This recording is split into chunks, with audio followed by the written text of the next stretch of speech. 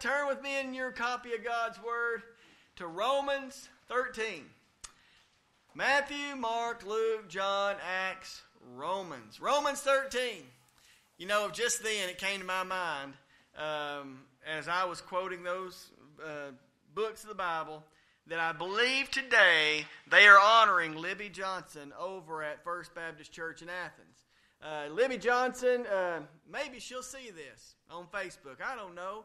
But she had such an impact on so many young people. She taught Bible in the county schools and also in the city schools over in Athens. And she has taught at First Baptist Athens for 60 years. And I believe she's retiring. I don't remember how old she is. But she had such an impact on so very many people. I remember her singing those books of the Bible, and then the Old Testament and New Testament. I remember her giving us Bible notebooks. I remember having time out of class to have Bible. And friends, that wasn't that long. Well, it's been a few years. I'm not that old, though, but it has been 40 years maybe. 40 or 35 or 40. But I just want to say thanks to Libby Johnson. That just came to me just now. So I believe it just tells you again where our society is at. That we used to have a time where we set aside in school to have Bible class, and now we can't do it. Anyway, Romans 13. Romans chapter 13. Listen here real quick. I made a list of things that do not go together. And I want you to listen and tell me if I was wrong in any of these things that don't go together. A hairdryer and a bathtub. That doesn't go together. Vegetable flavoring, like a bouillon cube, and ice cream. That doesn't go together. Here, what about this one? Sumo wrestling and ballet. And I know you're chuckling because you got that same mental picture I did, didn't you? Texting and driving. Doesn't go together. Laziness and parenting. That doesn't go together. Children and caffeine. What? I know one young man, he doesn't need Mountain Dew, that's for sure. Bakery and a Weight Watchers office. They don't go together. Now, I know all of you can think of other things that don't go together. What got me thinking about these non-complementary things? Well, if you recall, we're doing some questions. Tonight, I want to continue with these questions. The first week, we talked about why would a loving God send people to hell? Second week, which was last week, we talked about, am I my brother's keeper? Tonight, this is the one you've been waiting on. Do politics and religion mix? Does politics and religion mix? Now, that's the reason I came up with this list of non-complementary things. Does politics and religion go in that non-complementary area, or do they come together? People fall on both sides of this issue. Some are very involved in politics as Christians, and some Christians skirt the issue. They try to stay away from politics and political statements or issues. So which way is it? Well, I'm going to tell you tonight that you're going to see, I hope that you see, that the Bible tells us that yes, politics and religion do mix, because we are called to be a Christian in every arena of life. So if we're called to be a Christian in every arena, then if you're going to be a citizen, then you're going to be involved in politics, because God tells us to be involved in every area to place a Christian influence on every arena of life. The Bible says yes. I'm going to read a couple of different scriptures before we get this primary one. Jot these down if you like. Titus 3:1. Remind them to be submissive to rulers and authorities, to be obedient, to be ready for every good work. 1 Timothy chapter 2, verse 1. For first of all, I urge that supplications, prayers, intercessions, thanksgiving be made for all people. Okay, but look at the next verse. For kings and all who are in high positions, that we may lead a peaceful and quiet life, godly and dignified in every way. This is good and it's pleasing in the sight of God our Savior. Politics and religion, they do mix. What about 1 Peter chapter 2, verse 17? 1 Peter 2:17 says, honor everyone, love the brotherhood, fear God. Doesn't end there, though. Honor the emperor. Why did God have that put in the Bible? That just means I've got to honor every politician because it says to. So I've got to listen to this. So I think we have to admit, our instruction manual for life, the Bible, God tells us, and He gives us several scriptures, there's many more, that tells us that politics and religion do mix. We are to submit to our earthly rulers, obeying the laws of the land. We are to pray for our earthly leaders, even if,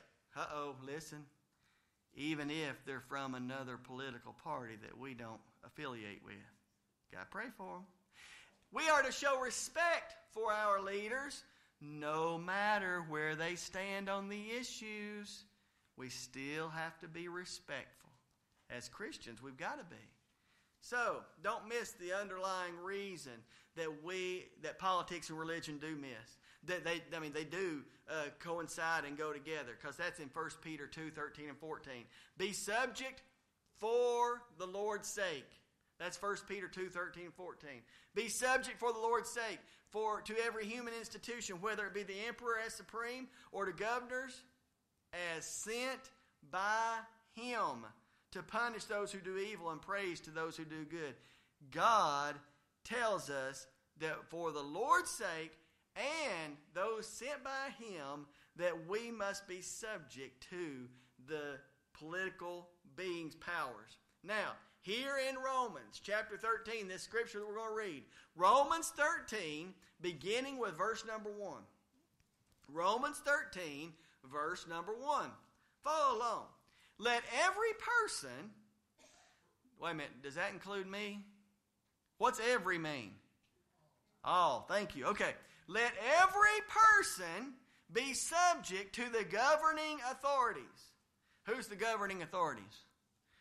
That be the president, Congress, all the way down, mayor, city council, all the way down, anyone that's in governing authority. Okay, let every person be subject to the governing authorities, for there is no authority, look at this, for there is no authority except from God. And those that exist have been instituted by God. Boy, the Bible doesn't cut no corners, does it? The second verse. Therefore, here's the answer. Therefore, whoever resists the authorities resists what God has appointed. And those who resist will incur judgment. Verse 3. For rulers are not a terror to good conduct, but to bad. Would you have no fear of the one who is in authority? Then do what is good, and you will receive his approval. For he is God's servant for your good. But if you do wrong, be afraid, for he does not bear the sword in vain. For he is the servant of God, an avenger who carries out God's wrath on the wrongdoer. Therefore, one must be in subjection. Let me read that, verse 5. Therefore, one must be in subjection, not only to avoid God's wrath, but also for the sake of conscience. For because of this, you also pay taxes. For the authorities are ministers of God, attending to this very thing. Pay to all what is owed to them. Taxes to whom taxes are owed. Revenue to whom revenue is owed. Respect to whom respect is owed. Honor to whom honor is owed. Let's pray. Father, thank you for your word and the reading of it. I pray tonight that it would not return unto you void, that we would hear and see and glean what you want us to see, hear, and glean. And we thank you for your precious, holy, inerrant, inspired word. In Jesus' name, amen. Paul is saying, in a nutshell, for you to be a good kingdom citizen. What's that? That's a person who's going to heaven. For you to be a good kingdom citizen, then we first have got to also be a good civil citizen. For us to be able to promote Christ above all, then we have got to also live such a life that would exemplify Christ in everything, every arena of life. All the points this evening will come from the word respect, okay? Bottom line, every point I make is coming from respect. Respect, R-E-S-P-E-C-T. First thing is this. We've got to respect the government because authority is derived authority. What does that mean? We got to respect the government. We got to subject ourselves to the government because the government's authority comes from God. Now in Daniel 2:21 it says he changes times and seasons, he removes kings, and he sets up kings. Now, I want you to know, friends, that every person that has had any political office or power has been allowed or placed there by God. Do you remember the story or when Jesus was being tried there, getting ready to go to his crucifixion? And you remember old Pontius Pilate? Pontius Pilate was just giving him down the road, going around and around, and just giving Jesus, trying to come around, end around, then go to Herod, and then back to Pilate. They just were doing everything they could to trap Jesus. And do you remember Pilate was working so hard on Jesus, and Jesus said this. This is in John 19. Now, John 19, verse 10. Pilate said to him, talking to Jesus, "You will not speak to me." You remember Jesus was quiet. "You won't speak to me. Do you not know that I have authority to release you and authority to crucify you?" You remember, you see that I have authority. I have authority to release you. I have authority to crucify you. Listen to what Jesus said. Verse 11. Jesus answered, "You would have no authority over me at all unless it had been given to you from above." Amen. No one has intrinsic authority. All authority has been derived from above. All authority is given or permitted by God. Verse 2 of our scripture in chapter 13 says, "Therefore whoever resists the authorities resists what God has appointed. And all those who resist are going to incur judgment." Friends, I know some of you say, "Well, I don't like the person in office." Well, listen to this. I'm sure there's been times in history where the people have not liked the person in office, but listen to these examples. God used the Egyptian government to save the Jews when the drought came. God used cruel Pharaoh in Romans 9:17. For the scripture says to Pharaoh, "For this very purpose I have raised you up, that I might show you my power, and that my name might be proclaimed." God raised up old Pharaoh so that his name would be proclaimed. You remember Cyrus the Persian to bring the Jews back from Jerusalem, back to Jerusalem from Babylon? Thus says the Lord, his anointed to his anointed Cyrus. That's in Isaiah 45. You see, God brings people to power to bring his will to light. The Roman soldiers were used to crucify my Lord and my Savior. Had he not been crucified, had he not died on that cross, you and I would have no hope. We have salvation because of that. God used those Roman soldiers. And then think about this. You've heard this before and you know about it. The Roman government was so huge at the time. But the Roman government, if you look at their history, you'll see that when Rome was in power, they brought lasting world peace for a period. They also had so much power, they made these roads that were much easier to travel. And they got around. So think about it. Peace is happening, and the roads have been fixed and made better and made more roads. What did that happen when the church, what occurred when the church came on the scene?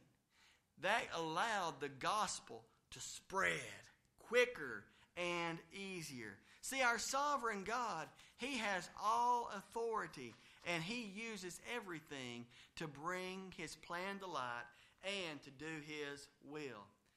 We got to also recognize, we see here that we got to respect the government because all authority is derived from God. He gives all authority. Secondly, we've also got to see that the government is God's instrument to preserve order. We need the government. We need laws. A just government will reward and encourage righteous, moral behavior from its citizens, and a just government will also bring discipline and retribution from those who break the laws. We need the government to preserve order. If we're left to ourselves, we'll become just like that last verse in Judges. Do you remember it? The last verse in Judges says, in those days there's no king in Israel. Everyone did what was right in his own eyes. We're about there now, even with our government. Sad, isn't it? See, government is one way that God protects us from ourselves. Also, thirdly, government should be respected by being involved. Here's where it might hit some of us. I don't know. How can we apply our religious convictions in politics? The first thing, if you are of legal age, vote. Vote whoever. I have tried my best not to tell you who you need to vote for as pastor, because I can tell you from biblical standards how to vote, but I'm not going to tell you who. You see, friends, vote. Vote. But here's what you got to do. Vote your Christian conscience. You have got to first see how these candidates line up and see where they stand from a Christian perspective. Secondly, attend some town meetings. I've not attended as many as I did at one time. I sort of got away from that for a period, if you know what I mean. But attend town meetings. And here's the thing. Listen close. If you have something to say it respectfully. You know the town meeting I'm referring to a couple of years ago, but I tried my best to be respectful. And that is what you've got to do. Speak your conscience, but be respectful in doing it. Write your congressman. Let them know and ask them to pass just laws. Sign petitions. And if the Spirit leads you, join in some marches and do some legal demonstrations. There's nothing wrong with that as long as you are following the law and doing it legally. That's wonderful. And then actually serve in government. We are blessed to have church members that serve in our local government and others. Thank you to them. We need to let them know we thank them and appreciate them. And when you are called to serve in government, when God calls you, do it. Do it. Don't hold back. Let God place you in office or not. That is what we've got to do, be usable by Him and be a part of politics. Leaders need to be leaders with integrity. I'm telling you, I agree with you, and I don't care which president or which political party you want to talk about. There's been leaders without integrity in office. We have got to get people with integrity. If you listen to what Moses' father-in-law told him, he gave him some instruction in Exodus 18, verse 21. He said, "Moreover, look for able men from all the people, men who fear God, who are trustworthy and hate a bribe, and place such men over the people as chiefs of thousands, of hundreds, of fifties, of tens." Friends, bottom line, study the issues when it comes time to vote. Study the issues and vote your values. Vote your values with Christian integrity. In the book History of the United States, Noah Webster, old guy from many years ago, said this. And this is a quote from the History of the United States, Noah Webster.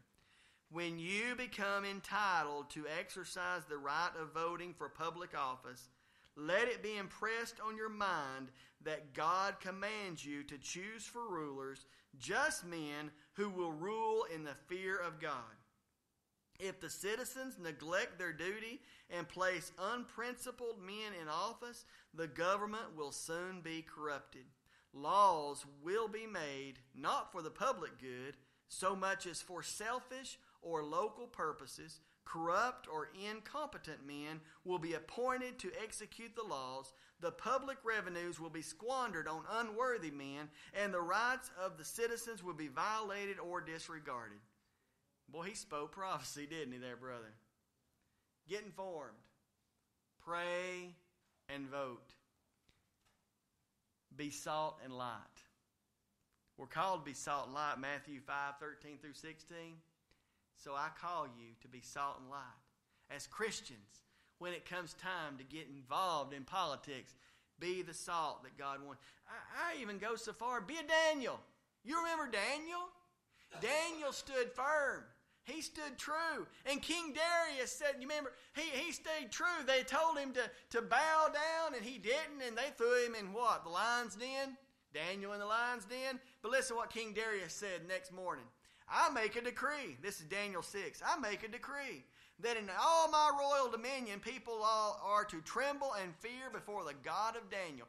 Be a Daniel and see what happens. People say, wow, God is with that dude, with that gal, with that young lady, with that man. I want to worship him. I want to look who that guy is. Who is this God that fear and tremble before the God of Daniel, for he is the living God, enduring forever. His kingdom shall never be destroyed, and his dominion shall not end. He delivers and rescues. He works signs and wonders in heaven and on earth. He who has saved Daniel from the power of the lions. Whew, what a testimony. Isn't that good? Let's me and you be Daniel, where people see what God has done. And then you remember the scripture we just read about paying taxes. That means just if you owe something, pay it. That's what God's word is saying. We need to be a Christian influence, and where we are not squabbling over not paying and trying to cheat every chance we get. We need to do everything we can to pay what is due and do it the right way as Christians, because that affects our Christian influence. Fourthly, finally, listen, government respect cannot conflict with us doing God's will. What I mean by that? Sometimes government doesn't have to be obeyed. What I mean by that? Romans 13:1 is talking about being subject or submit. But that verse does not say anything about always obeying. 2 points. 2 exceptions to being submissive to the government. Laws, if there's laws out there or there's ever laws made that command us to do things that God forbids, then you need to obey God's law first. If there's ever a command or a decree from any government official that is contradictory to God's law, do God's law first. You remember they tried to slow down the growth of the Hebrew race back in Exodus, and the king told the midwives, kill all those Hebrew boys. Let the girls go, but kill all those Hebrew boys. We don't want Hebrews multiplying. And in Exodus 1:17, the midwives, they feared God, and they did not do as the king said because they knew that was wrong. So they didn't follow the law because that was the wrong thing to do according to God. And God, in verse 20 of Exodus chapter 1, he held back and he was kind to those midwives because they had taken a stand against the government. Don't obey law that is contradictory to what God tells us to do. Don't obey a command that God forbids. You remember Shadrach, Meshach, and Abednego? They were told to they were told to bow down, and they didn't. They were told to do all these, they were told to be obedient to the king, and they were not. So Shadrach, Meshach, and Abednego were thrown into that fiery furnace, and what happened? The fiery furnace ended up having 4 people in it. Jesus was in there with them and took care of them. And when they came out, what did the king say? Nebuchadnezzar said, blessed be the God of Shadrach, Meshach, and Abednego. This is Daniel chapter 3. who has sent his angel and delivered his servants who trusted in him and set aside the king's command and yielded up their bodies rather than serve and worship any god except their own God. Therefore I make a decree, any people, nation, or language that speaks anything against the God of Shadrach, Meshach, and Abednego shall be torn limb from limb and their houses laid in ruins, for there is no God other who is able to rescue in this way. What a testimony! Just because Shadrach, Meshach, and Abednego had disobeyed the law because they saw that it was contradictory to what God had told them to do. Never obey a law or a command that God has told you he forbids. Secondly, which is just the opposite of that, laws should never forbid us to do things that God commands us to do. 2 times in Acts it's recorded that Peter disobeyed the government. You remember they were telling him, Peter, the apostle Peter, quit preaching. Peter, quit telling them about Jesus. Peter, you've got to quit this. They told him twice and he wouldn't quit. Because you know why he wouldn't quit? Why do you think he wouldn't quit? He had it reverberating in his mind. Go therefore and teach and preach. And it was Jesus that had told him as he was getting ready to ascend. And he couldn't get it out of his mind. And he said, I've got to obey Jesus. Now friends, that's what you and me have got to be about too. We've got to stay true to what Jesus has told us to do. We've got to stay true to obeying what he tells us before what the world tells us. Peter and the apostles in Acts 5:29, they said, but we must obey God rather than men. Friends, that is how politics and religion do go hand in hand. Respect authority, because all authority is derived from God. God uses the government to preserve order.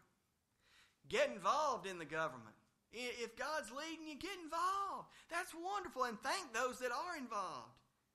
And then the government must never conflict with God's will, God's plan, God's laws in the Bible.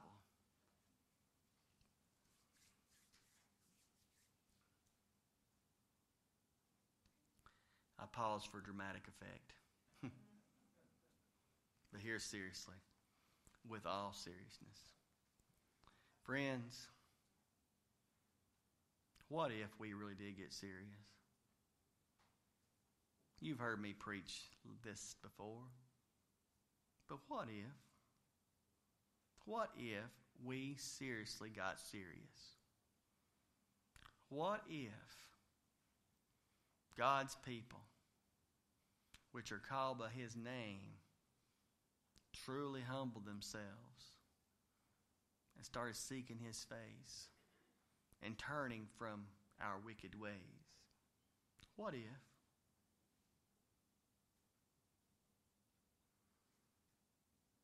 Not only would we turn Etowah, Tennessee upside down, we'd turn the state and the country upside down. God would, not us. You want to turn your school upside down? That's the way to do it. Be true to him. Be true to him. You see, I said it a few weeks ago, we love to complain. We love to look at the glass half full, don't we? But we should look at it. No, we look at it half empty. Which way is it? We look at it the wrong way anyway. We need to look at the glass half full instead of the glass half empty. We need to start seeing what God has done. We are beginning, or we have begun, our 101st year. Is that not a praiseworthy statement? 101 years. Wow. What God has done. Look around.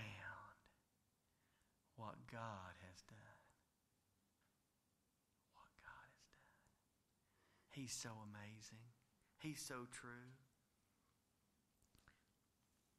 But we can't rest and always stand on the shoulders of those who have gone before us. Sometimes we got to step out of the boat. step out and get out there, get out of the box. We give old Peter a hard time, but you know something? He got out of the boat, didn't he? Old Peter, he doesn't have faith because he sunken down in the water. Well, friends, I don't see anybody else that got out of the boat. He had enough faith to step out there with Jesus. Now, he got a little bit anxious when he got out there and saw the water, but we've got to get out of our boats. And from a political / Christian realm, that's what we got to do.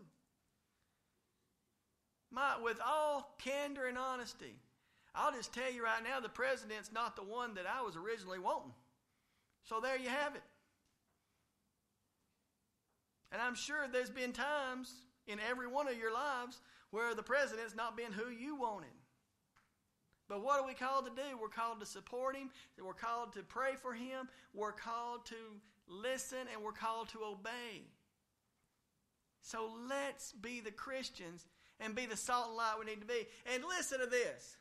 How good is salt until you put it on the food? So how good are we to be the salt if we don't sprinkle around on the society? We've got to get out there and allow ourselves to be out there. Be in the world, but not of the world, instead of letting the world come in and be of us. So, what we're going to do, time of invitation, time of response is this. You need to pray. You need to ask God to have his way. You need to become a Christian. We got some people joining us by way of Facebook Live and the radio. We want them to know the only way to salvation is through Jesus Christ. We want you to know in this room, the only way to salvation is through the one and only Jesus Christ. Admitting your sin, believing that Jesus died on the cross, rose again. He's in heaven preparing a way for you, preparing a place for you. And then confess him as your Lord. Say, I just want to be a Christian. I can't fix myself. You're right, you can't fix yourself, but God can. God wants to fix you. God wants to take care of you.